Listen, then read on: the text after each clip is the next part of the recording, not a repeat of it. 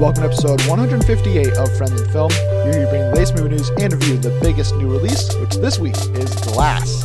As always, I'm your host, Cooper Wood, and this week I'm joined by Josh Straley. Hello, everybody. Hello, Cooper. How are you? Good. How are you doing? Great. I'm doing awesome. So the internet was taken by storm, I think, by some comments from somebody. But the end result was we had a long discussion on the Twitter sphere about baby Hitler. Yes. And I'm wondering, I know it was addressed in the Deadpool film and then cut and then re-added. Yes. Okay.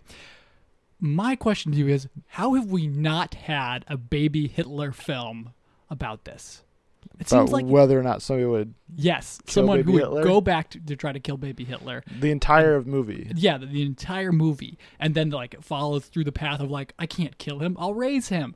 And then it's just like, or is that just like too out there and insensitive? And I think it may be a bit insensitive to try to tell the alternate history of, hey, what happened if Hitler wasn't a terrible, terrible human being? that does amble into like sort of like a Holocaust denialism. Yeah, it's not. I think it's just an area I think most people have decided, you know what? That option is out there. Hitler should be a villain the entire time. Yeah. And that's as far as it could go. I think the closest we'll get to like not quote unquote good Hitler, but like Taika Waititi's Jojo Rabbit movie is about the Holocaust, and when a kid, I believe his father's out of the picture, and he has like an imaginary father figure that is Hitler, that is played by Taika Waititi, and it's out there, and I'm sure it'll be insane. It's with Margot Robbie, and who else jumped on board that? Somebody else that we like. Is Margot Robbie on that? Yes, she's in that. I'll double check the cast list real quick, but I don't know. But either way, it is absolutely fascinating. And I have not seen the official synopsis is a young boy in Hitler's army finds out his mother is hiding a Jewish boy in their home, and then has an imaginary Hitler, I'm pretty sure. Yeah, it's it's Scarlett Johansson, Sam Rockwell, Rebel Wilson, Alfie Allen, Stephen Merchant, Taika Waititi, bunch of other people. That is a great cast. Yeah, it comes out this year, so we will see how that turns out. Great. And if you are looking for trailers or updates on Jojo Rabbit or a hypothetical baby Hitler film, you know where you can find those? You can find those on our Twitter at Friends and Film. And for those reviews and for reviews of movies we've done in the past, you can find those on Apple Podcasts, Google Podcasts, SoundCloud, and Spotify. But if you can, on Apple Podcasts, please rate and review us. That'll ultimately help rank us, and then we can find more friends of the show. There it is. Before we get into our main review here of Glass, and unless you're watching any other Hitler-related movies, maybe you did, but what else did you watch this week? The closest I got to Hitler was the 1960s. I did a rewatch of First Man, and then drifted off to sleep in the middle of my first ever watching of Lord of the Rings Return of the King Extended Edition. You've never seen the extended? No, and I guess technically I still haven't. It's long eluded me. I've picked up the first two at a garage sale, watched them to death, and then I would like jump over to the new one and be like, I feel like an extended edition or something like that, you know? But First Man it holds up so well outside of the theater. Granted, I was watching it. I was watching it in a downloaded 4K and on a 62-inch TV. I don't know what it was, and with some pretty good Sony sound, right. And it, perfect. Yeah, really good. I mean, we'll have to figure this out soon, but our best of Oscars. I think that's what we typically try to do is get it out before. So I have a lot to do there. We'll have to coordinate with Colton potentially, but. And then also, hopefully, our good friend Pablo will be able to join us. We'll just have a big old part out talking about 2018 movies, potentially going to be in top 10 lists. I don't know if it'll actually get being Leave No Trace. This is a movie by Deborah Granick, the director, and this is her feature debut, and kind of like how Granick found and discovered Jennifer Lawrence.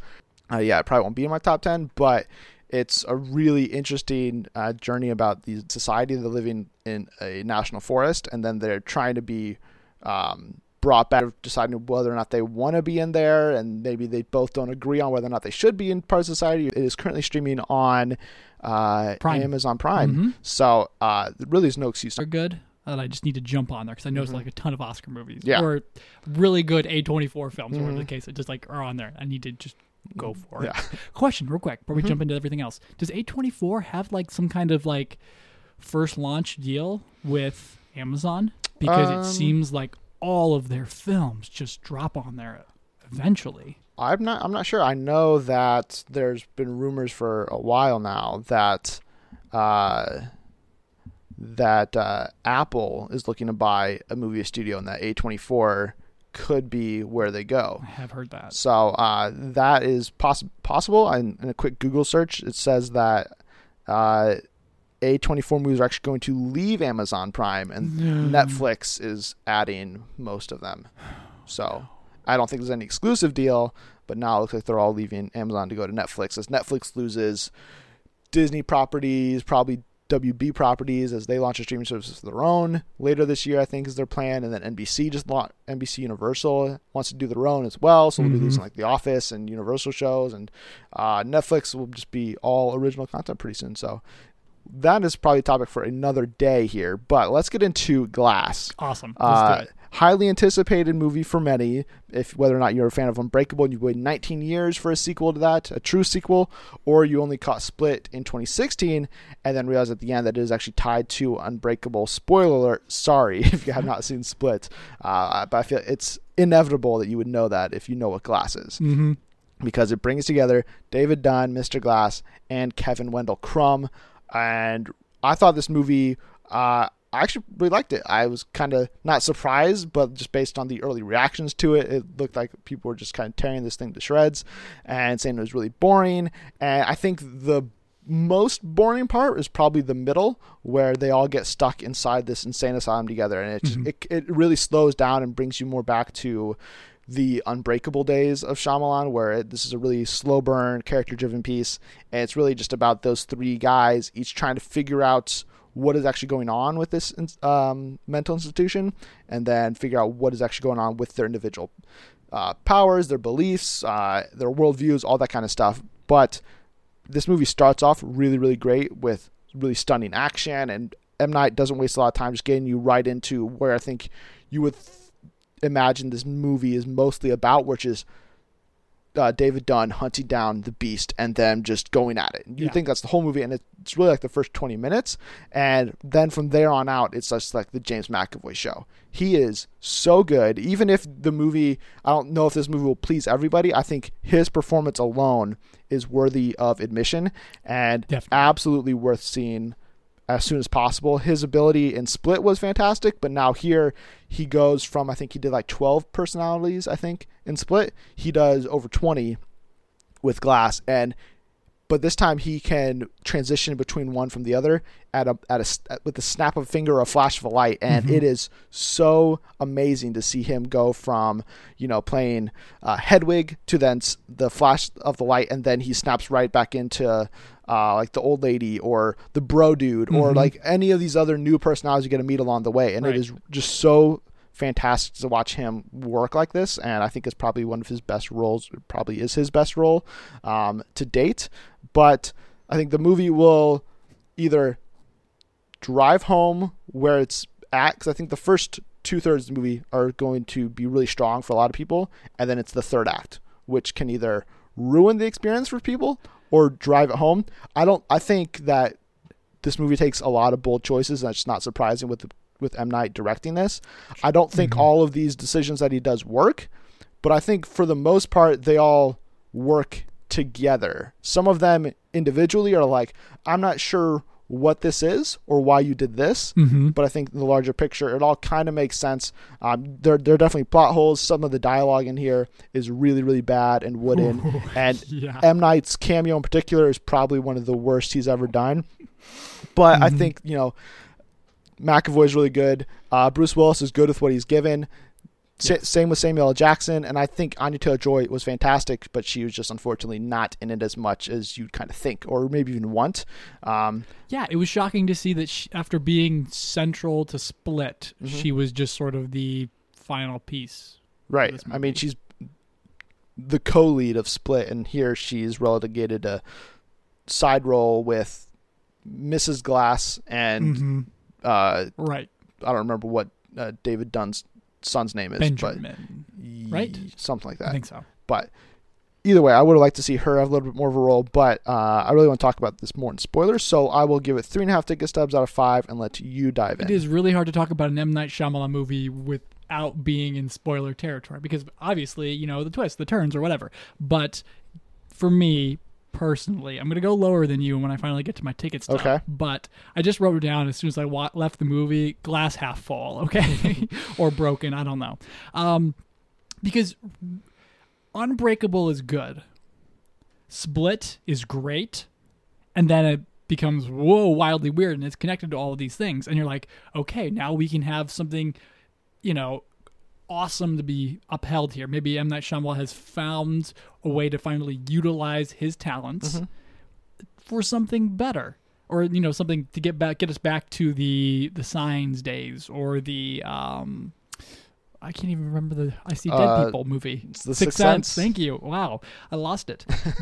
But we didn't get that. We got something that felt a whole lot, I don't know, more diminutive and small.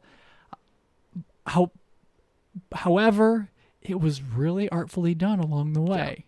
Yeah. It was like he was working off of a shoestring. That looks like Blumhouse did it, and it was their first foray into a dark superhero movie. Right? But as soon as we get to the middle, Sarah Paulson, who I love dearly, interest out of this when the camera was not on Elijah Prince. Jackson pops into that role. He is having fun with it. He loves it. He's clearly glad to be there and in that purple jacket and that suit and everything like that when you finally get to that point. But Bruce seems to be there for the money, I think. I don't know, but I feel like he's certainly been he's phoned it in more than he did here. I feel like he did good with what he was given, but he's just not given a lot. I'm glad he's there, and I love seeing the poncho on it. But ultimately, he's just sort of gruff and like muttering his way through it. Whereas last time, we had more from him. Right. And maybe that's what this problem is. Colliding all these three characters gives us less of why we liked them in the first place.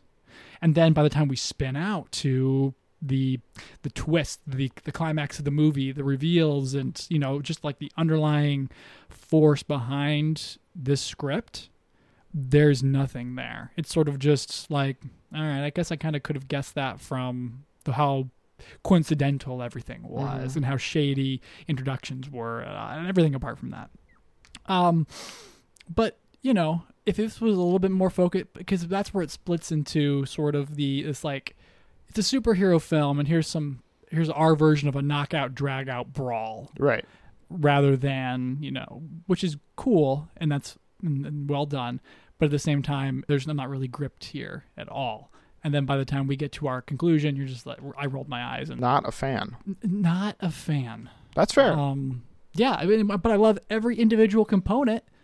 However, when you toss them into a blender together, what got spit out was something that I thought didn't really showcase the talents of every character in here. I do agree that McAvoy was way better, at least in terms of the personality and uses and everything like that, was way better here than he was in Split. I mean, he's got it down. However, I would have just loved to have seen something, I don't know, I imagine sort of a one take where he just uncut, just drifts through. I mean, they kind of did that. I don't know how much cutting was in there. There's the flash, the light, so it's possible they could. Yeah, I would have loved to have had, something handheld, spun around. No actual cuts. Let us see it all and see him shift through, maybe that way. I know it would have been really hard. Yeah. And I feel like he was doing that during like his introduction in the institution, because he's like trying to get out, and the lights keep flashing, and he's kind of figuring out that will change his personality. And for me, I thought that they got that moment. Maybe not the full range, potentially. Right. But I got to see like 5 or 7 probably. Yeah, I just wanted a little more push, because that's the route they went. They like slowed us down and said, well, here's the psychology of all these things. But they sort of just said, here's aesthetic rather than craft. Yeah. And maybe I'm just sounding like really stupid, but yeah, it does not satisfy for me any of the things it wants to be. Okay. Well, let's jump into spoilers here. The big spoiler? Well, sure. Do you want to go all the way to the end, or do you want to work our way through the third act? let's work our way. Well, no, let's go. Can we go all the way to the end Sure. and then work our way back? Sure, through? yeah, we can do it that way. Because as soon as they murdered everyone, Dunn to Prince to Price. Thank you. Is it Price? It's Price. You had it right the first time. All right, I wrote down Prince. Maybe it's the jacket. It's the purple. That's what's getting me. Maybe. And then of course, Kevin Wendell Crumb, the Beast, the Horde, probably better. Gets brought back down to Earth. His psychology undone, made vulnerable to bullets, and gunned down. Because Sarah Paulson is actually part of a secret organization that kills superhumans. Yes. People with special abilities. Well, I don't. That's the complicated part about that organization, was that I wasn't totally clear if they do kill everybody or if they try to do their first method of, we're going to try to make you believe that this is all in your head and you're not actually superhuman. Right. Which I thought was a really interesting idea. And when that was going on in the second act, even though it was a little slower than I wanted it to go, the arguments that like Sarah Paulson was making of like, I guess if she could bend them with another bar, or if she could do this or that, or if they could explain that he could only climb on walls because he saw professional rock climbers and learned how to imitate them. Like, I thought that was all really interesting idea. But the problem with that is, then, like, if that's not going to work, and then you're going to end up just killing them at the end of the day, it raised that question of, well, if your ultimate goal is just to rid the world of superpowered people, why not just kill them all right away? Right. It sounded like, because from what I understand, they used to do it like that, but then human rights organizations were like, don't kill the superheroes, make them think they're crazy instead, because that's better, which it is, I guess, slightly. But then they're like, all right, that didn't work. And then pow, pow, pow, drowned. And what do they do to Elijah? He's crushed by the Beast. That's right. But yeah, so I think my biggest problem with the mysterious organization, the club, the Clovers, whatever they are, some sort of symbol on their wrists, was how they revealed all of that information. Was because when we get to it, if you're in the spoiler section, you've already seen the movie, hopefully. But when the sniper is there, or the gunman or whatever, and we see the Clover, and it's like he really lingers on that tattoo. And for me, for the next 10 minutes, I'm going, I don't know what that is. I think I missed something. This sucks. You didn't. And then I realized, I didn't miss anything. This was just really poorly executed.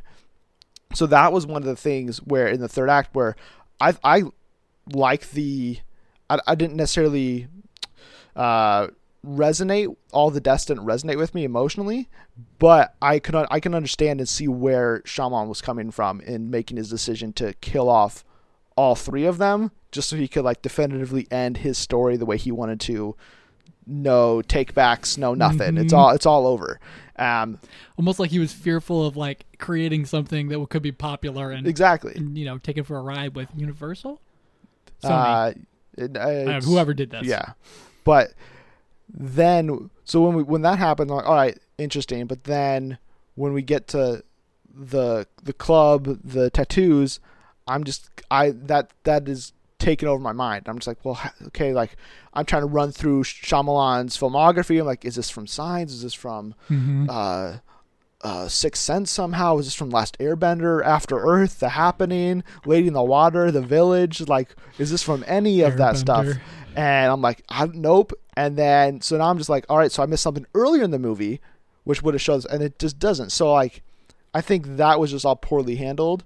But then like I said, other stuff in the third act I think worked for me, but it's just like they could have executed that better, like show the tattoo earlier in the movie, but just like subtly, and then it's just like you have to catch it and then realize it later on that there's other people with that same tattoo. Like there's just other ways to do it. There's a mythology or a mythos or a history that they want you to understand, but don't want to tell you anything about until the last 5 minutes, where you're going to just be so they're going to club you over the head with the deaths of Dunn, Elijah, and the Horde, and you're just kind of like, oh no, right? Who cares anymore? These guys were evil the whole time, which I kind of figured. They captured them and kept them locked up instead of letting Dunn go be the overseer and save people from the public, Well, I mean, if he's breaking the law, like, I mean, whatever. Right. But I don't know. It just, there's no I thought like the psychology earlier that you were talking about. I just want to jump us back real quick. Like, could have been fun if Shyamalan would have committed to making us believe that they weren't superheroes. Right. But the first two films before it just said definitively, we exist. Here you go. And then we get to hear him, he's like, wait, no. If he would have been speaking to us and said, no, you're crazy, Josh Straley, aisle 7, seat 3, for believing in my last two movies, then something would have been kind of cool. Right. But we never got there. Because, like, all of the superpowered people, they, like, for the most part, like, accept or, like, start to doubt their own powers super quickly, but we don't really get to see them then, like, struggle with that idea. Like, there's a little bit of it from the Horde of, like, oh, maybe, like, the Beast really isn't what he says he is and we shouldn't give him the light. But, like, there's no moment with David Dunn of, like, am I not superpowered? Like, I don't know if I am. I'm just a normal guy, and that they explained all this stuff and it makes sense to me and, like, all that stuff. But, like, I don't know. I think that it just wasn't as well executed. But that's the thing with this movie. There's a lot of really great ideas in it that I think if it would have pulled it all the way off, it could have gone down as better than Unbreakable and Split. Yeah. And I think for me at least, which is always kind of a struggle of, does a bad ending take down the prior to good acts? Steal the Thunder. Okay, yeah. And I think for me at least, I still really liked where it was all coming. I don't think, like I said, the ending totally nails it, but there's still enough redeeming qualities of it beforehand that I'm still on board for this movie. And I'm interested to see what would happen on a rewatch, where now that I know, like, okay, the Clover thing's not, like this major, reveal at the moment that it happens, because nobody else understands it either. So I can, like, I'm not going to be distracted or feel like an idiot for 5 minutes while it goes out. But I don't know. Yeah, exactly. For me, the end did not reinforce anything in the center. There was nothing, like, really discussed or talked about. Sarah Paulson wasn't planting these ideas. She was just planting the "you're crazy" type of ideas. And the "you're crazy" type ideas never came around to the end. Because that first act is just about, here's what you missed. Right. And then now we're here at this point, and they're like, well, all right, they may be crazy. Nope, they're not crazy. We're just evil. Yeah. Which is what you expect. I mean, I do think one other disappointing aspect of it was maybe them not knowing exactly, like, what this movie is or how to go about it. Because when you call the movie Glass, you would think, oh, Elijah Price, Mr. Glass, gonna be in it the whole time. And he doesn't really. He enters at the second act with, like, once we get into the mental institution and everything, like most other people. But for the first hour of the movie, he is sedated. And so we just get to watch Samuel Jackson's eye and mouth twitch for every couple of seconds. And it's like, okay, like, what are we doing here? And then, like, he gets time to shine over the second half of the movie and realize, oh, he's been faking his medication and all of this stuff. And we get to see how his plan ultimately plays out. Right. But it's just like, I feel like he should have had much more to do. Yeah, absolutely. He gets the final laugh at the end by hacking the security systems and setting their footage out all across the world. And it's like, he was so devious. We underestimated him the whole time. Right. Whatever the case was, like you said, faking his way through, like, all of these things. So I came around to that title at the very least and accepted it, but in no way was I, like you just said, thinking, oh, this is really Elijah's movie. It just ambles between all of these characters, and you don't know what's important until, like you said, there's a Clover that's important. You're like, I missed it the entire time. No, you didn't. It's just haphazard, and maybe no one understands M. Night Shyamalan's scripts, or they think he's hiding something, and that's how he gets away with it. I don't know. Well, I think you mentioned earlier, like, it almost feels like there's multiple movies at play with. There's a focus on David Dunn. There's a focus on Elijah Price. There's a focus on the Beast, the Horde, and I think there's going to be possibly your reaction. I think to this movie could depend heavily on what movie sequel you think you're going to get. Because I think if you're going to think this is an Unbreakable sequel, more so than a Split sequel, then I feel like you could be let down because Dunn is not that involved overall. Like, he gets a solid start, but then kind of fizzles away as the movie goes on. And then Elijah Price isn't there for the first half of the movie, and then you're not really sure what he's doing for the second half of the movie because he is the genius, and you're like, yeah, he's doing all these things, and you're not really sure what his ultimate goal is. And I think that, like, him ultimately knowing, all right, we're not going to go to the tower. We're going to have the battle here. They have all the security cameras. I've been playing this whole time. It makes sense. Like, that all works. But then I just don't think that it all comes together again. So there's just like something about it where it's like there's like pieces missing or something. I never had an aha moment. Right. Which are some of the greatest things that M. Night Shyamalan can do for you as someone who makes these mystery twist thrillers. Instead, he makes you go, huh, what? Yeah. I think it's both all of the turns here. Right. I think one of them, which we haven't touched on yet, which I was kind of like, okay. But like, something is coming, was when the Dunn kid is like looking through Crumb's history. The same time, Elijah Price is also reading Crumb's file. They both, within like a matter of seconds, they're shown shots of them having this like giant moment, like this giant epiphany of like, right, here it is. And light bulbs go off. For the next 20-30 minutes, we don't get what that is until that fight is happening and Dunn is about to die. And then so his son comes in, he's like, wait. He killed your dad. Yeah, your dad was also on the train. And I was just like, oh, okay.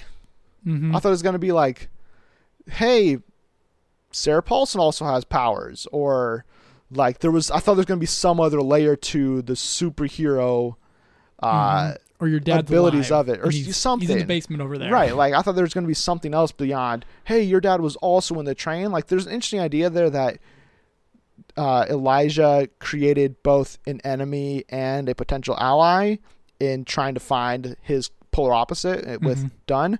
But like, and the unintended consequence was creating the beast because the father wasn't there. So the mother abused Kevin, and the personalities were birthed out of that. Right.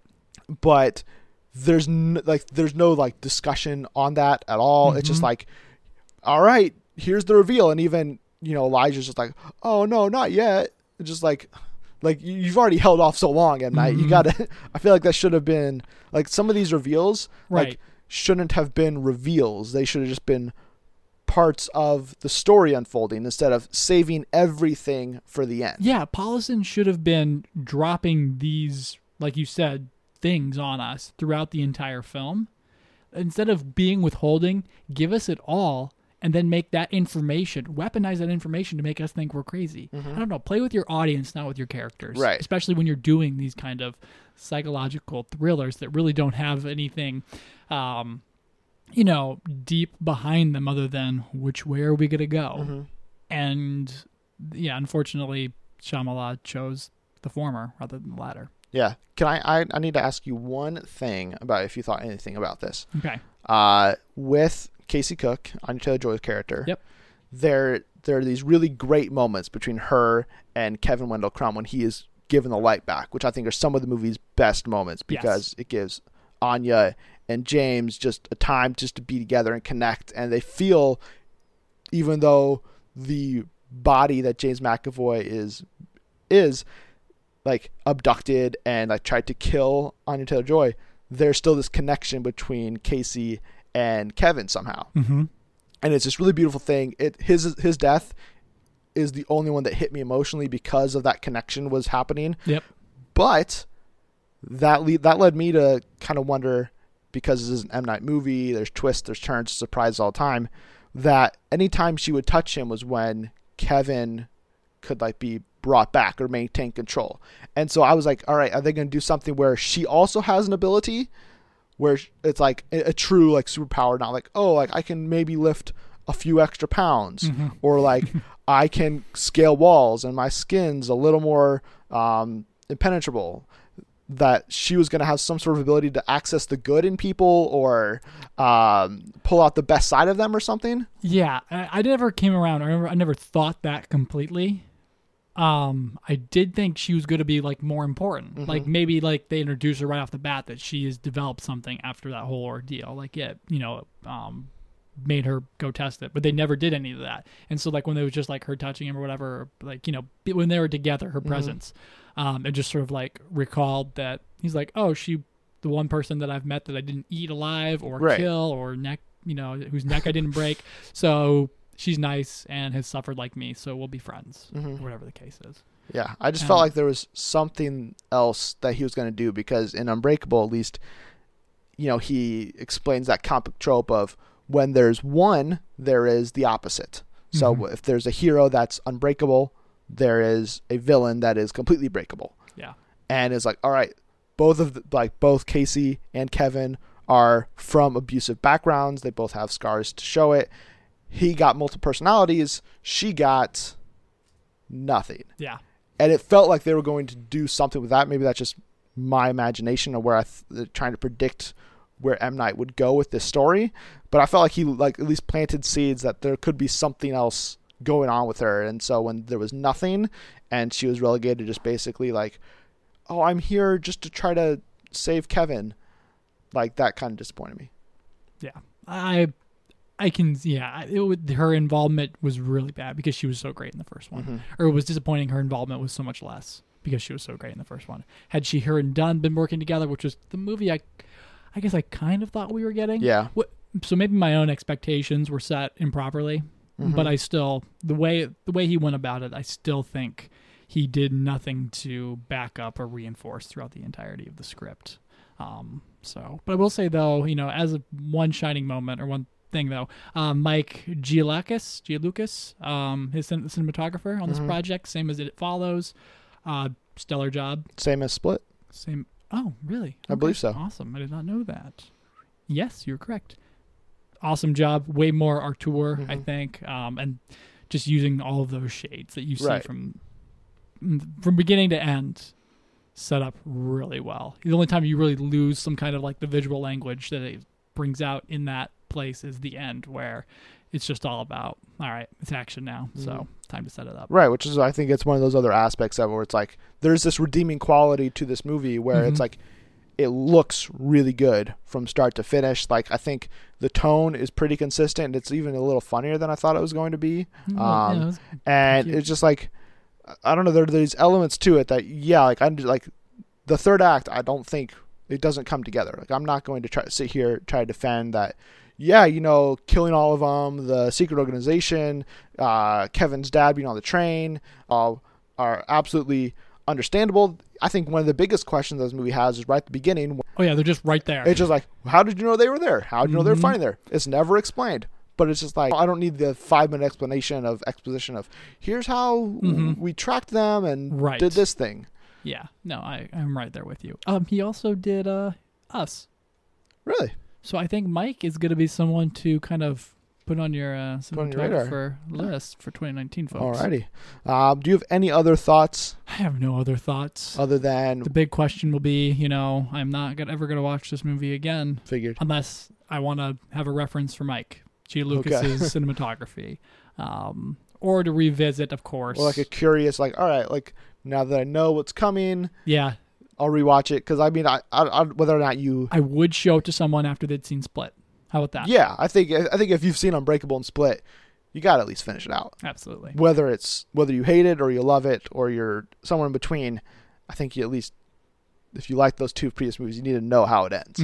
So that is our spoiler and spoiler-free thoughts on Glass, and we'll be right back in a bit with the news.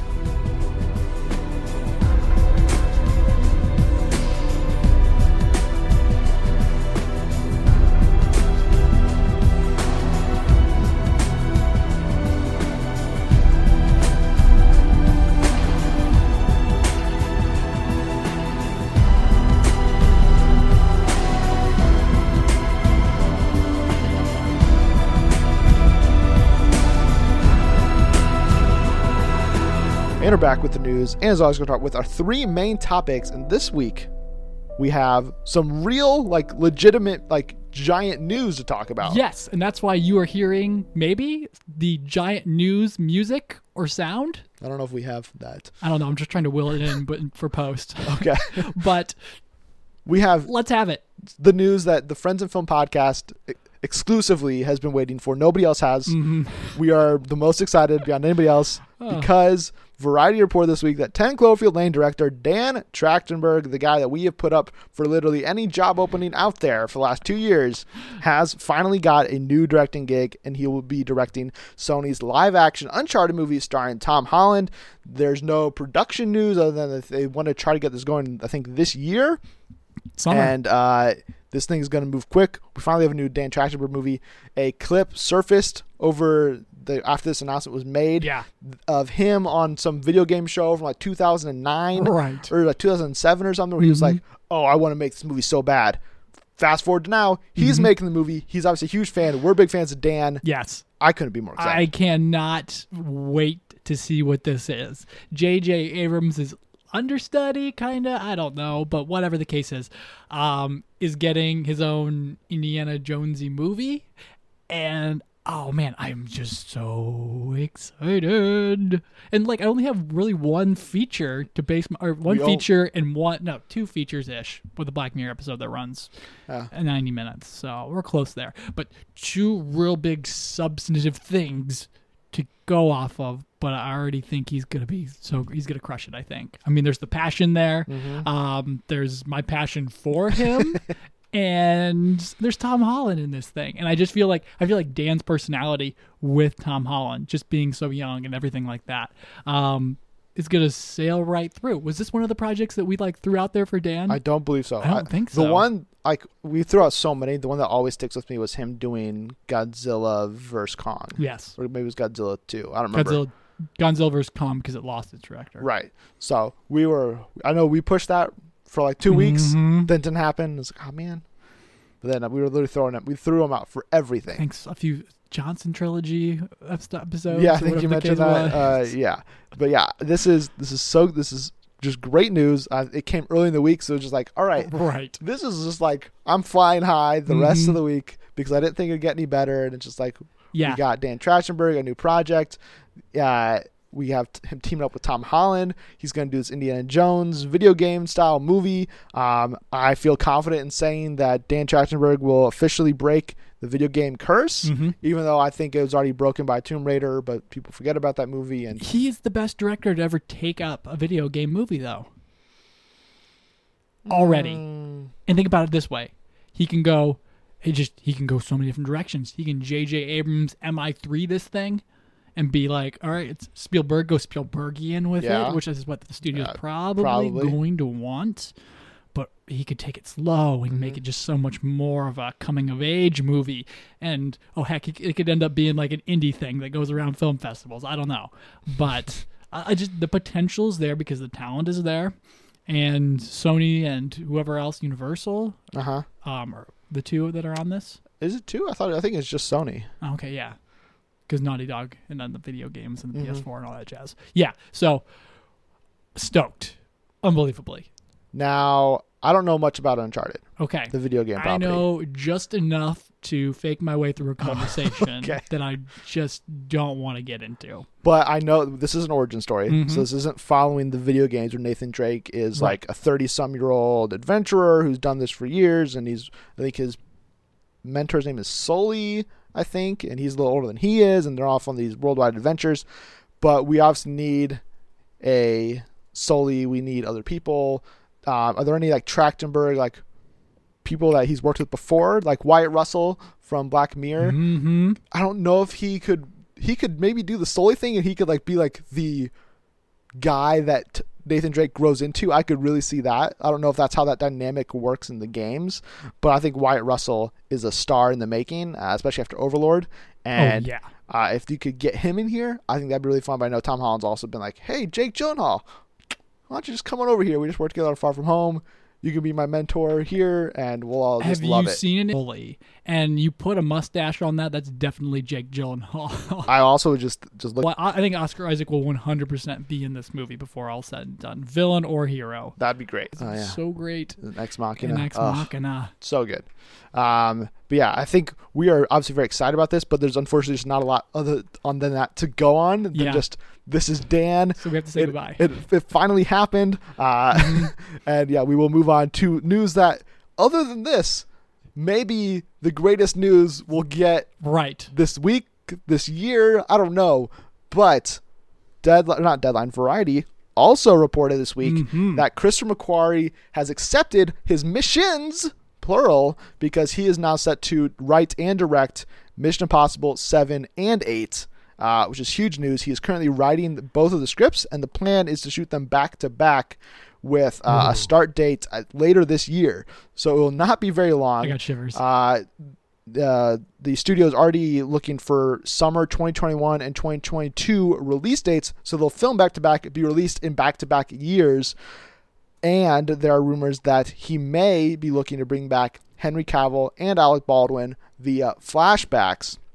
So there's a lot of information here on this project, which is like the opposite of Uncharted. We don't know anything other than Dan and Tom are on this. Here we have production news, release dates, possible story implications here. But first off, let's just start off with, we did a big question several months back of who should direct the next Mission Impossible movie. With the did we say Dan Trachtenberg for that? I think probably we did. With the obvious thing of we all want McQuarrie, but just in case it doesn't happen, we don't have to worry about that. Yeah. I'm sorry to all the people we suggested. You're not getting the job.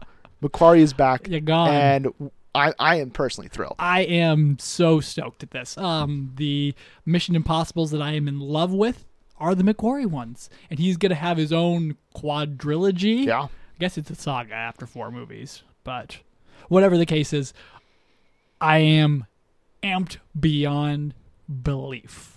Especially, too, at this setup. The implications that they're going to throw like $600 million at these. I don't know. I mean, the last one broke all records, so true. They are.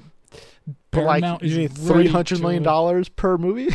I mean, who knows what they're going to do? That's Infinity War level. They're going to blow up an entire cityscape and have Tom Cruise fly through it with a jet plane. Listen, if it means the $300 million is so we can get Tom Cruise actually flying a spacecraft to the moon, where the final battle takes place and he settles down and thinks, I did my job. Exactly. And then a call comes from the commissioner and Mars needs his help. I don't know the case.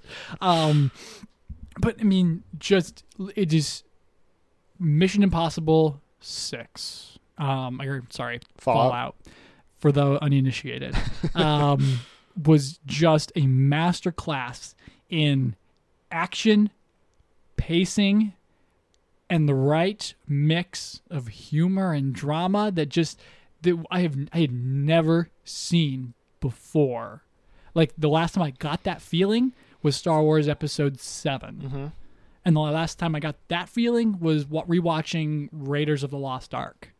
Like, the paces and the beats are so perfect, and the ambition of this back-to-back film that's going to be a story in 2 parts, obviously, is going to be wild.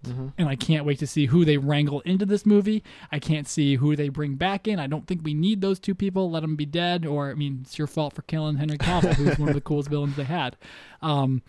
But, you know, when we get Jason Momoa popping up in there with some maybe William Dafoe or whoever the case is, you know, I am absolutely stoked to death. Yeah, I just rewatched Fallout this week after this news because it's perfect timing. Got to do it. The movie is so freaking good. I'd echo a lot of what you just said there, and I think it's really interesting the fact that they would go out and just be like, all right, we're doing Mission Impossible 7. Duh. Fallout was the highest grossing Mission Impossible movie in the franchise's history. It was one of the best movies of the last decade, probably, and it delivered on the action, the characters, really every single aspect of it. And to now say we're getting 2 more, I think begs the question, will this be the end? Are they looking at Fallout's production, saying we had to delay the movie or delay production by like 2 or 3 months in the middle because Tom Cruise, our insane everybody loves him action star who demands doing all of his own stunts broke his ankle. And he's getting up there. He's going to be just around 60 when this 8th movie hits theaters. Can he continue to play Ethan Hunt with this action-driven nature past 60? Maybe. Probably. But I don't want to like lose Tom Cruise playing Ethan Hunt. Yeah. Even though that'd be like just no, it would just be insane, but like I think that I think that's maybe why you're doing this. You're looking at, listen, Cruise, McQuarrie, Paramount, they all know this isn't going to last forever. Mm-hmm. And maybe we should just knock out the final 2 right now. Do it so we're going to do them back to back. We know the overall story, so there's not all right, we can end 7 on cliffhanger, and then it like loses at the box office somehow. And now it's like, oh shoot, now we can't do an 8, and now it's just whatever the mystery is a 7. We'll never know.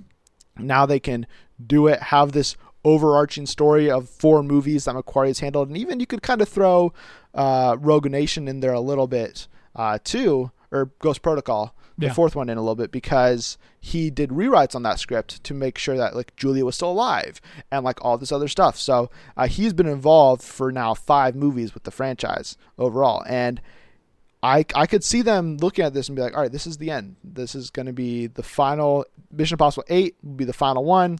We'll give Ethan his great send-off, and if the franchise continues on from there, it can be an Elsa Faust story, or it can be just a new breed of IMF agents, or I don't think they'd actually probably do that, because I don't know if you could do Mission Impossible without Tom Cruise at this point, but I wouldn't be shocked if, like, when this thing starts production, they're like, the final 2. Totally agree. It is an end game, for sure, for Cruise and everything like that. Mm-hmm. Like, the only thing that's going to stop him is death on the set of one of these films, or Scientology gagging him because he speaks out against it or something, like, finally. So yeah, obviously there is an end in sight for Mission Impossible, but they are assembling all of their best pieces and are going to go out on probably one of the highest notes possible, I think. Oh yeah. That any franchise is going to have had since, I don't even know, franchise that went out on a high note like this. Right, and that like you get to choose how to end it. Yeah, exactly. Right. And I know you're maybe not loving the idea that with the Hollywood Reporter floated that Alec Baldwin and Henry Cavill could be brought back via flashbacks. Yeah. I think this could speak to the story potentially of 7 and 8. Not that it'll be like time travel and flashback galore, because I don't even think there's ever really been a flashback in a Mission Impossible movie. Not that I can immediately recall. No. Nope. So if they're doing that, I mean, I think that's obviously has to be for a purpose. McQuarrie is a very thoughtful. He's not technically planned, because a lot of the last 2 movies he's done are basically with no script, show up on a set and figure out a scene that they can do with the people that are there, the locations, and whatever the resources they have that are available. But so if he's already thinking, all right, I can get Henry Cavill back, I can get Hundley back. Why would he do that unless I think he's going to try these last 2 movies, just like these past 2, have largely been about Ethan Hunt versus the Syndicate / the Apostles. If that continues and we're getting flashbacks to how August Walker and the Syndicate infiltrated the CIA, and if that's the case and we get a younger Henry Cavill, slightly smaller mustache or something, Hundley, Alec Baldwin's character, was the previous CIA director. Yep. So it would make sense for him to be there. And if that's the ultimate story of the Syndicate maybe being like a Hydra of the MCU, where it's not just obviously the CIA they've infiltrated with Walker, they've infiltrated organizations around the world, in whether it's governments or spies or whatever. And now these final 2 movies are going to be about Ethan, Benji, Ilsa, the rest of the gang all coming together to realize, all right, we have to go like diffuse the world of this giant problem that we've created, basically. Yeah. Although it seems like we got that ending with Fallout. I can't remember exactly, but it's basically they just stuff what's-his-face, bearded redhead, in the back of a truck and give him over to the London, UK government. Right, but he's still there. He's still there. And who says MI6 isn't also has Syndicate people involved in it? And yeah. I feel like there's enough seeds there that if like he left that door open, in just trying to think, which is obviously maybe not the best thing to do, but in trying to figure out what pieces we have left and thinking of this as I am, as these are the final 2 Mission Impossible movies, which again has not been confirmed or even hinted at in any single way. Sure, but it feels like it. That storyline makes a lot of sense, because a lot of what McQuarrie has done as of late is, who is Ethan Hunt? What has he done? What are the consequences of his years of service? Right. And the formation of the syndicate, the global destruction and threats that have been posed because of Ethan Hunt's actions. I think it makes sense for that to continue, and for the syndicate, the apostles, to lead on and do it that way. Yeah, absolutely. At least in terms of his career and everything like that. But I don't know. I think there's much more information we can learn about Hunt, because it's been so vague for the longest time. So I don't know. Maybe there's a more personal villain that they could create, and we will see. But maybe we'll do a pitch episode. Oh, maybe we will. Yeah, that'd actually be great. I'll need to catch up on my Mission Impossible lore. We'll just really start with 3 and work my way through it, because it's basically soft rebooted after that. Kinda. So, yeah, no. Okay, but seeing another Lawrence Fishburne appearance, that'd be terrific. Is that the one? If anybody can come back, if anybody could come back. Oh no. I don't know who I would want. It's Paula Patton for me. I thought she was so good in the 4th movie that I would love to see her come back. Yeah, I was surprised. Her or Jeremy Renner, because he just kind of pushed out of the way because of Infinity War and Avengers 4 filming. So, in the last film too, he just wasn't that important. Yeah, but I'd love to. I mean, he was supposed to take over the franchise. I'd love to see him come back and actually get this is why he was almost going to be the new lead. Give him a prominent action heavy role. I think we've got better action heroes than that. I know, but he's already there, and I feel like Renner is due for something like that, and he just hasn't been given that shot. Keanu Reeves, maybe. Oh, don't make Keanu the villain. Oh yeah, of course. That'd be so good, so good. But let's move on, because we could talk about Mission Impossible 7 and 8 all day long. And instead talk about a new Ghostbusters movie, which is happening. And again, just like kind of Mission Impossible, there is a lot of news here to go through. So we'll take it piece by piece. I think that'll probably be best than laying it all out there and trying to, regurgitate it afterwards. Starting with the fact that EW revealed that there is a brand new Ghostbusters movie in the works that will serve as the 3rd installment of the franchise, following the 2 original movies that were directed by Ivan Reitman. And for the 3rd movie, they've got his son, Jason Reitman, to come in and direct and write the new movie.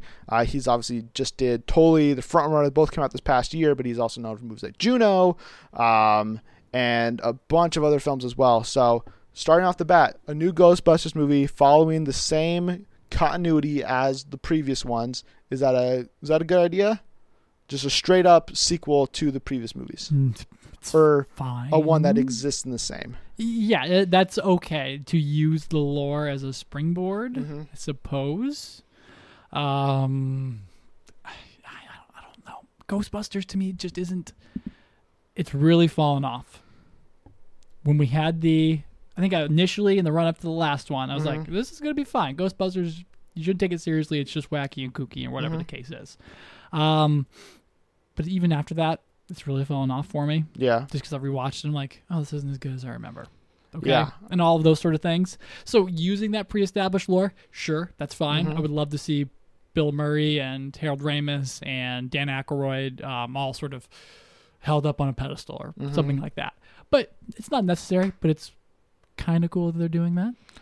I'm lukewarm on this entire subject, okay? Yeah, so am I. And we know almost nothing other than Jason Reitman's involvement, and that it's on its way out, and some plot details. But. Yeah, so I think that, like you, I'm very lukewarm on this idea as a movie overall. Like, I don't need another Ghostbuster movie that follows what happened before. I liked the 2016 Ghostbusters movie with the female cast. I thought they had fun chemistry, and honestly, the worst parts of those movies were the cameos by the original Ghostbusters. Right. I don't care that it wasn't in the same continuity, or that the previous events didn't happen, and that the trailers even misled you by basically making you believe that 30 years after the previous attacks, they're back, and it's just like, oh, but they're not the same characters. Interesting. That doesn't make any sense. But that movie still worked on its own. At least I thought. I know a lot of people disagree with that. But Jason Reitman, talented director, totally is one of, I think, the most underrated movies of the year, or underseen movies of the year, because people who've seen it love it, but it's not all people have seen it. And now we're here. He's going to direct a Ghostbusters 3, and I'm just not interested. Yeah, and we'll get into it as you kind of like tick through these next few headlines that we have about it here. But I could be, but I am not interested in one in the same continuity. Right, because at all. I mean, the most interesting part about it was that they released a teaser already, like a concept teaser that Reitman shot, basically of just the camera going into a shed. There's the sound effects and the score, and then the Ecto One appears after like the rag over top of it partially blows over. Yep. It's like, okay, interesting tone. It seems a little creepier, and I could maybe get behind that, but then we get story details and possible returns, and I'm just not really sure what's happening here, because THR and other outlets have said that it's going to be teen based and that there'll be 4 teens leading this story, but then there's been like indications that one of them would probably be like the descendant of one of the original Ghostbusters. And then Ernie Hudson told Daily Mail that him, Dan Aykroyd, and Bill Murray are all set to return, or they're all ready to return, which is unclear if that means they are returning, if they're just like, yes, of course we want to be in the new movie because we want to be back in the public eye and back in our property and all this kind of stuff. And that's kind of where it lost me. And same, because I was like, all right, a teen-focused Ghostbusters, that could be interesting. I could get behind that. It's just some kids who maybe stumble across the Ecto One, and in the back of it they have the photon blasters, whatever they're called, and and they realize, oh, there's a ghost, and now we can go become Ghostbusters. Right, exactly. That's an interesting origin, basically, coming-of-age story. This is a Netflix series that could run for 5 seasons and tell touching and emotional stories about death and loss and grief, but Ghostbusters was one funny movie with funny people in the 80s. This entire, I am bewildered by the attachment to it as a whole. Like, it's okay to like it and love it and appreciate it, but here, like, we have to have Bill Murray come back. We have to make sure we take great care. No, just you can start all over, or we just don't need their return. All of those things. Which I think is part of the interesting thing about this idea is what we're both saying. We are both mid-20s in age, so we don't obviously have that affinity growing up with Ghostbusters, seen it in theaters, and it being one of our favorite childhood movies. There's a generation of that, but they are an older generation. And so who is Sony targeting with this movie? Yeah. It seems like they're trying to mix and match. And I think that doesn't usually work. Like, you have to pick what audience you're going after. And if you want to make just a straight, here it is all the nostalgia, and just like Halloween did, and we're bringing back, Jamie Lee Curtis came back to play Laurie Strode. Well, now we've got Dan Aykroyd and Bill Murray and Ernie Hudson, and they're back, and maybe we can get I can't think of her name. Ripley from Alien. I'm not going to bail you out here. Are you serious? Why can't I think of her name right now? Because she was also in Avatar. She's in everything. Also Sigourney Weaver. Oh my gosh. There you go. Thank you. You didn't do anything for me. Thank you, brain, myself. I knew you'd get there. It was just like one of those moments where you're like, why can I could riddle off her entire filmography, but I could not tell you her name in that exact second. You can get all these people back, but then it's like, that's not going to mean anything to us or people younger than us and people younger than them. Like, they're going to be more interested in who the new kids are, and like what even they might even have seen Ghostbusters probably. So all this nostalgia isn't going to mean anything, and it could instead just weigh down this property with, hey, here's all these people returning that the younger generation doesn't know. Yeah, and if Jason Reitman is here to just totally just throw wrenches into all of what came before it, kind of like what Paul Feig did, I'll be kind of happy with that. Especially who they cast out. Right. With. I mean, Millie Bobby Brown seems like a front runner to star in this already. Finn Wolfhard was one of the first names that popped in my mind. I would put both of them in that, or whatever the case is. But yeah, if Sigourney Weaver led this cast, I would be about that. But that's just because Sigourney Weaver is the greatest, right? Or has become greater than all of Dan Aykroyd and Bill Murray, at least in my head here. So, like you said, it seems to be targeting something weird. I mean, I'll wait to see it. I'm like, one good trailer is enough to get me back on board, and Right. great intentions and all sorts of things like that. But like right now, I'm in sort of the Leslie Jones tweet camp, I think. Yeah. I think that's really where it puts me. I don't know if I'd like go As far as she 100%, did. as far as she did, because movies, the business, whatever. I don't Right. really have I don't- too much personal attachment Yeah. to it. I'm not in that industry. Yeah, what I'd like to see, like if you told me, all right, Ghostbusters 3 or a continuation of the last Ghostbusters movie we got, I would rather take the sequel to the all-female one. Mm-hmm. You know, not a moment of hesitation. Directed by Kay Cannon. And Oh, yeah. in addition with Leslie Mann and also John Cena. I would have been right there for that. But yeah, I mean, this movie is going to start filming this year, hit theaters in 2020. So it'll be here before we know it, which means we'll get a lot of information on it very quickly. Reitman's been developing this in secret. Since we're getting this young cast, other than Millie Bobby Brown, that you were like, this is who I'd want. No. Oh, yes. You probably would throw in there Noah Jupe, Maleficent, Millie Simmons? The Quiet Place girl. I think it's Millie. Something like that. Yes, it's Millie. I'll Google that real quick. And then also Jordan Lieberman. Okay. And then possibly Millicent Simmons. See, thank you. But then I started to say Maleficent. I'm like, oh, no, that's a Disney character. And then finally, I would toss in the little kid who wants to be in Star Wars Episode 9. Jacob Tremblay? Jacob Tremblay. I think he would be fun to have in there. Yeah, I think this is the weird thing. I threw out suggestions of who, like, if you're going to go young Ghostbusters, like, they are not, like, 14, 15, 16. Like, I would go, like, a little more, like, young adult. But my suggested cast was Lana Condor from To All the Boys Loved Before, Shamik Moore, Spider-Verse and Dope, Jacob Batalon, everybody's favorite in the chair guy from Spider-Man, and then Geraldine Viswanathan, the John Cena's daughter from Blockers. Oh, It is the proposed lineup. And yeah, but I doubt any of those people will be involved. But oh well, let's move on to Ticket or Skip It here, and we have a bunch of trailers that could get our ticket this week, include some very high profile ones. The first one being the first trailer for Little Woods, a movie starring Tessa Thompson. The first trailer for Spider-Man Far From Home, which everybody knows a lot about anyways. The first trailer for High Life, a movie starring Robert Pattinson in space. The first trailer for John Wick Chapter 3, and the first trailer for Steven Soderbergh's latest iPhone film, High Flying Bird. Josh, which one gets your ticket? Spider-Man Far From Home came out this week. My mind just erased anything I had ever seen when John Wick Chapter 3, Parabellum, popped up on my feed. And it looks like everything I could have possibly wanted in a franchise that I came late to, but now love with all of my heart in so many ways. First of all, the aesthetic is 5 times as good as anything that it's ever pioneered or produced. It knows it's been copied by literally everyone, from the director of Upgrade to Roger Deakins and some of the Blade Runners, Blade Runner 2049, okay? All for great things.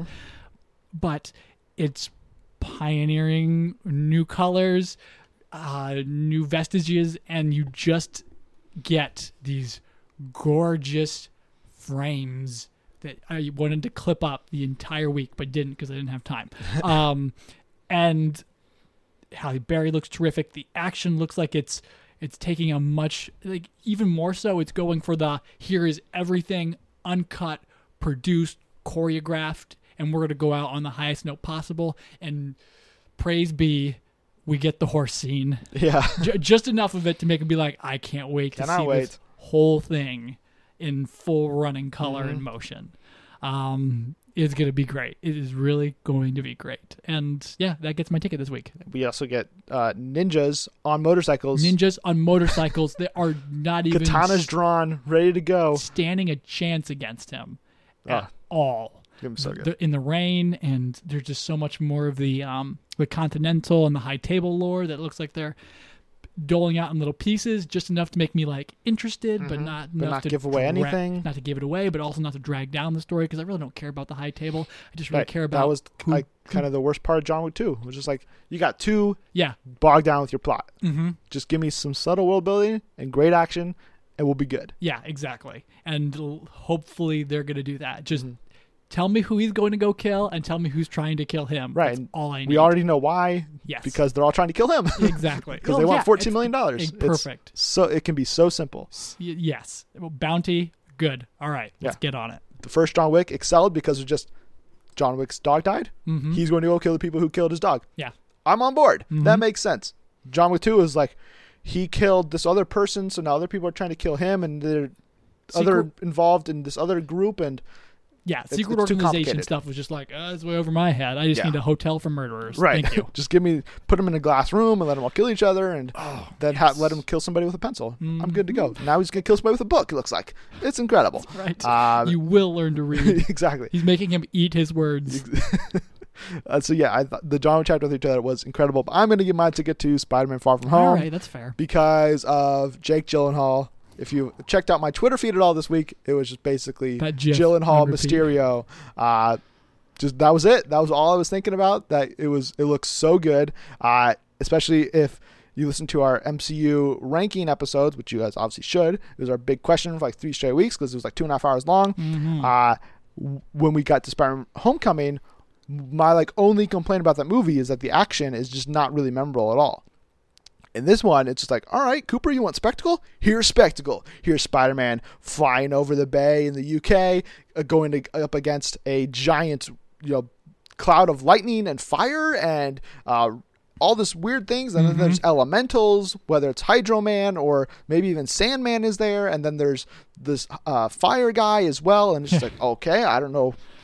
Not sure what's going on here, but it looks awesome. And then Nick Fury's involved, and he is, tranquilizing Ned, and it just all looks really good. The tone looks exactly like what I'd want it to be, with the MJ flirting stuff, but then also, Peter still being Peter, and he's still being a teenager and still trying to figure out what it means to be a hero. And then especially since this movie comes up after Avengers Endgame, there's a lot of teases of what's this line mean, or what does this mean because of what happened before potentially. Yeah. A lot of that kind of stuff that I won't get into here at this point, maybe future episodes.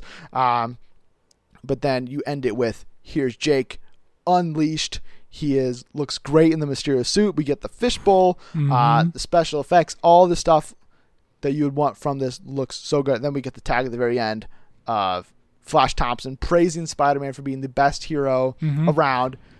Oh, hey Peter, and the final joke is just so good, and I just love the trailer, so it gets my ticket. It is a okay trailer with great Mysterio stuff. That's kind of where I landed. Okay, that may be fair. I will say though, the Twitter criticism, like, what? Peter Parker's dead? Shut up.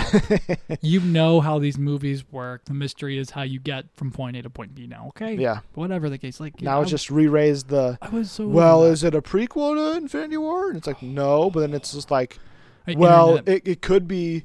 It can be both. Set minutes after Avengers 4 and also be a prequel to Infinity War because Avengers 4 could end with the timeline being reset. And it's like it's not what's going to happen. As soon as the Gyllenhaal discourse around the trailer faded away, it just kind of gave the internet like a shoe off. Like I really I'm done with you. Don't give a crap. Okay. Yeah. I mean, of you're theorizing. Yeah. This okay. But yeah, Gyllenhaal just looks terrific in the Mysterio suit. I love the angle they're presenting of him, and I think need to pat my own back, pat. I do this look like Mysterio is on like a world tour of his own, being villainous or good or bad or whatever the case is, as they travel from city to city across Europe. So I can't wait to see how the story plays out because I think that's the most interesting thing. But I just really Mysterio is the selling point for me because he's always been my favorite Spider-Man villain. Venom is my favorite anti-villain. So. There we go. So let's move on to the flyby here to end this episode, starting with a report from Deadline, where they revealed that David Huang has been set to write a live-action movie musical remake of Hunchback of Notre Dame. Josh Gad is set to produce the film with Disney and may also star in it as well. So, new Hunchback Notre Dame movie. Any attachment to the original? Any excitement for this one? Not unless Josh Gad is 100% in that lead role. I have no interest. Unless maybe someone else, whoever, like Bobby Moynihan would be fun to toss in there. I would love to see Bobby Moynihan in there. But no, concept-wise, I don't need a Hunchback musical. But, Yeah. I'm always sellable. Yeah. I'm gullible for all sorts of movies, okay? Yeah, no, I don't have much of any attachment to the original movie or the original anime movie by Disney other than I remember there was a computer game for it and it was like really awesome. I don't remember anything about it, but just like I remember playing that game a lot. Mm-hmm. And I think that this is really likely that Josh Gad's going to star in it because he doesn't produce movies. Like he's never ever produced one. Yeah. So if he's on board to produce this one, why else would he do it unless he's starring in it? Right. It just makes too much sense. He's got his theater background, Right. or his Broadway chops. Mm-hmm. Like that was what the Book of Mormon made him, at least for the modern day. Mm-hmm. So it makes sense that he would like maybe produce it, but be like, maybe I have to go be Penguin and Batman instead, Right. or whatever the case is, because that was out there. Well, yeah, we don't know when this, like, what the timeline is for this, Sure. when it's going to happen, if it's a theatrical release, if it's a Disney streaming play. I feel like it'd almost make more sense as a Disney streaming movie because, like, Hunchback Notre Dame, like that's like $40 million opening weekend tops. Mm-hmm. If you release it like in August where nothing else is out. For sure. So It'll be one of those things. yeah, and speaking of Disney remakes, they also are doing a live-action Pinocchio movie. And discussing film, talked to cinematographer Seamus McGarvey, who was set to shoot the film with director Paul King of Paddington. Except now Paul King has left the project, and the project is totally up in the air, according to McGarvey. So sad to see Paul King leaves. It probably means he's going to go do that Willy Wonka movie instead for Warner Brothers. So, oh well. Yeah, it's sad. But, listen, maybe he'll come back to it eventually. Yeah, I mean, we need that Tom Hanks role. Yeah. It's got to happen. Absolutely. So we also got a report from THR this week that Danny Glover is set to join the Jumanji Welcome to the Jungle sequel, the third one in the franchise overall, confirming that he is not too old for this yet. So Good. Yeah. good news. I love Danny Danny Glover. Glover's so good. Mm-hmm. And villain, playable character. What do you imagine in him in Jumanji world? Side character Stern who's parents. extremely wild, but living it up in Jumanji, or wherever the game is taking place. Jumanji. Now this is I haven't seen the new one. Oh, okay. Well, this is completely just a random guess, but with Glover and DeVito on board and the video game premise, but obviously trying to do something different with it. Aquafina, if I had to guess, is an in-game character. Mm-hmm. What if instead of doing teenagers playing Jumanji getting enveloped, it's like a bunch of old guys. So it's DeVito, Glover, two other people, and so it's like The Rock has to play Danny Glover, basically. Right. I could totally. Jack Black has to be like Danny DeVito. Yes. I feel like that could be where this it would movie's be going. vice versa there. Where Right, yeah. Black is DeVito, or Black is Glover. The Rock is DeVito. Yeah, and then Kevin Hart's like, That would be fun. I don't know who it would be, but Someone else that they like bring that, in. like that's like I feel like that's a possibility. Totally. Whether or not it Absolutely. happens, that's just a hunch at this point. But we also got a report from Dell this week getting the full main cast for Spielberg's West Side Story remake. Basically, a lot of newcomers: Rachel Zegler, Ariana DeBose, David Alvarez, and Josh Andres Rivera. They've all been tapped for the 4 lead roles opposite of Ansel Elgort. So, does it surprise you that they went more unknowns? No, does not surprise me that they went more unknowns, because you got to pay people, Yeah, you do. but you get to make stars But out it's of this. Spielberg. It's Spielberg, and it's going to be a movie that's going to make a lot of careers. I mean, although, like Rachel Zegler is going to be like the most unknown of like all these people. Yeah, I think this is literally her first role. I'm everybody pretty else sure. has like some credits on IMDb. Yeah, like Broadway or stuff like that. Right. So it's really going to be it's a cast designed to let her and Ansel be the stars, and that's exactly what you want. Because do you remember anyone else from West Side Story? No, other than I wanted Tom Holland to be the one kid. With the jacket. Yeah, that can do like a bunch of flips. Right. Like I love that movie, but I just don't care about the characters if they're not named Maria or the other character's name I forgot. So there you go. Tony. Exactly. So yeah, I mean, from seeing Rachel Zegler's like quick videos she shared on social media, she's definitely got the chops to do this.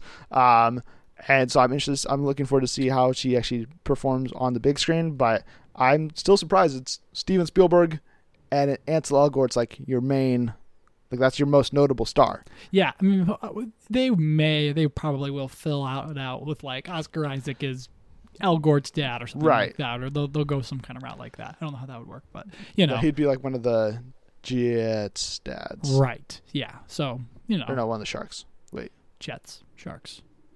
I don't remember which one's which. Either way, we also got a report from Deadline this week that Kevin Hart is going to star in a Monopoly movie directed by Tim Story. So this is interesting.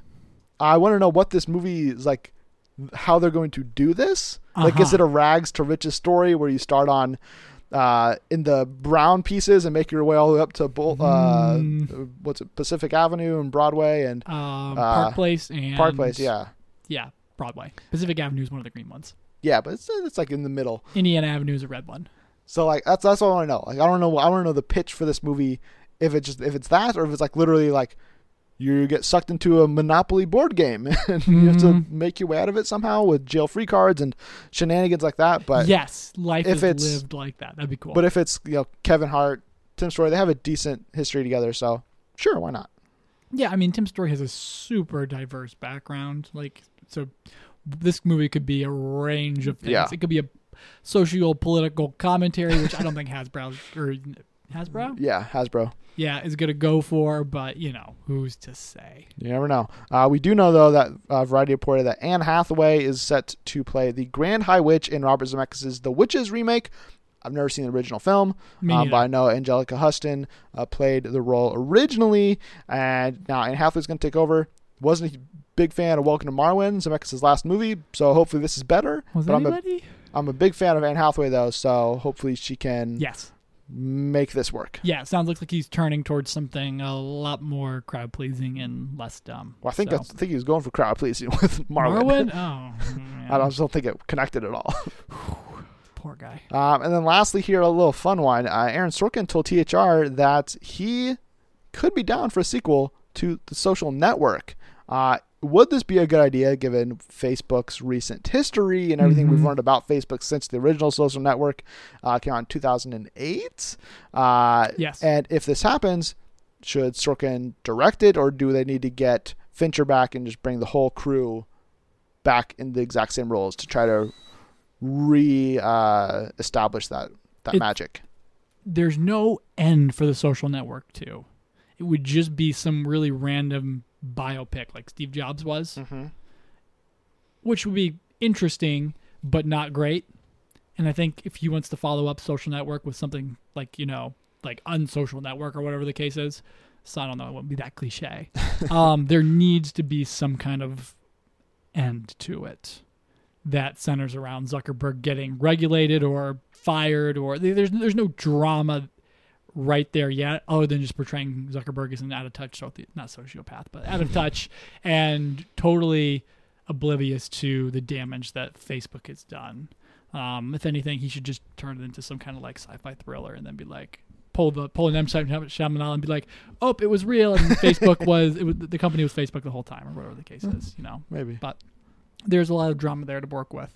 But I think Sorkin would be better, like with an Uber movie or something that's a little bit more dark. Movie. Oh yeah, dude, you have no idea. I don't. But I know that Dave Bautista and Kumail Nanjiani are doing a Stuber movie. Yes, which is supposed to come out this year. So great. Hopefully that'll be a lot of fun, and probably more fun than a Social Network 2 would be. Unless they were both in the Social Network 2. Interesting. Dinesh would be great. I'm on board. But yeah, I mean, if Sorkin Kumail, sorry, not Dinesh. Yeah. I called him. Gosh, dang it. If Sorkin, though, as much as I don't need a Social Network 2, if Sorkin believes he has an idea and he knows a story that could be done, I'm not going to say no to him. Sometimes you should. He's. Let's at least see what he got. Yeah, you have to be careful indulging Sorkin. True, but you know, like I don't need a Molly's Game sequel. Oh no, but more Chastain. She can join the cast. But that is all we have for the flyby, which means we're at the end of this episode, and we'll be back next week with a review of The Kid Who Would Be King, the first movie by Attack the Block director Joe Cornish since his last movie in like 2013 or 2011 or something. Like, it's been such a long time, and he's finally getting a shot again. reviews have been positive. It's a King Arthur tale, basically, but it's told from a kid's perspective and more like fantasy, modern day. Rebecca Ferguson's involved. We love Rebecca Ferguson, the Ferg, as Colton would call her. And so I'm looking forward to this. Josh, are you? Yeah, absolutely. Let me rephrase that. I'm looking forward to seeing why everyone thinks it's so great. Because odds are I'm going to be heartwarmed by it, just from the words that are coming out of people's mouths and on their Twitters, on their tweets. So yeah, I'm just interested to see how this kind of plays out, because maybe I do need some heartwarming, nostalgic, optimistic, you can beat up the bullies and save your country type movie. So yeah.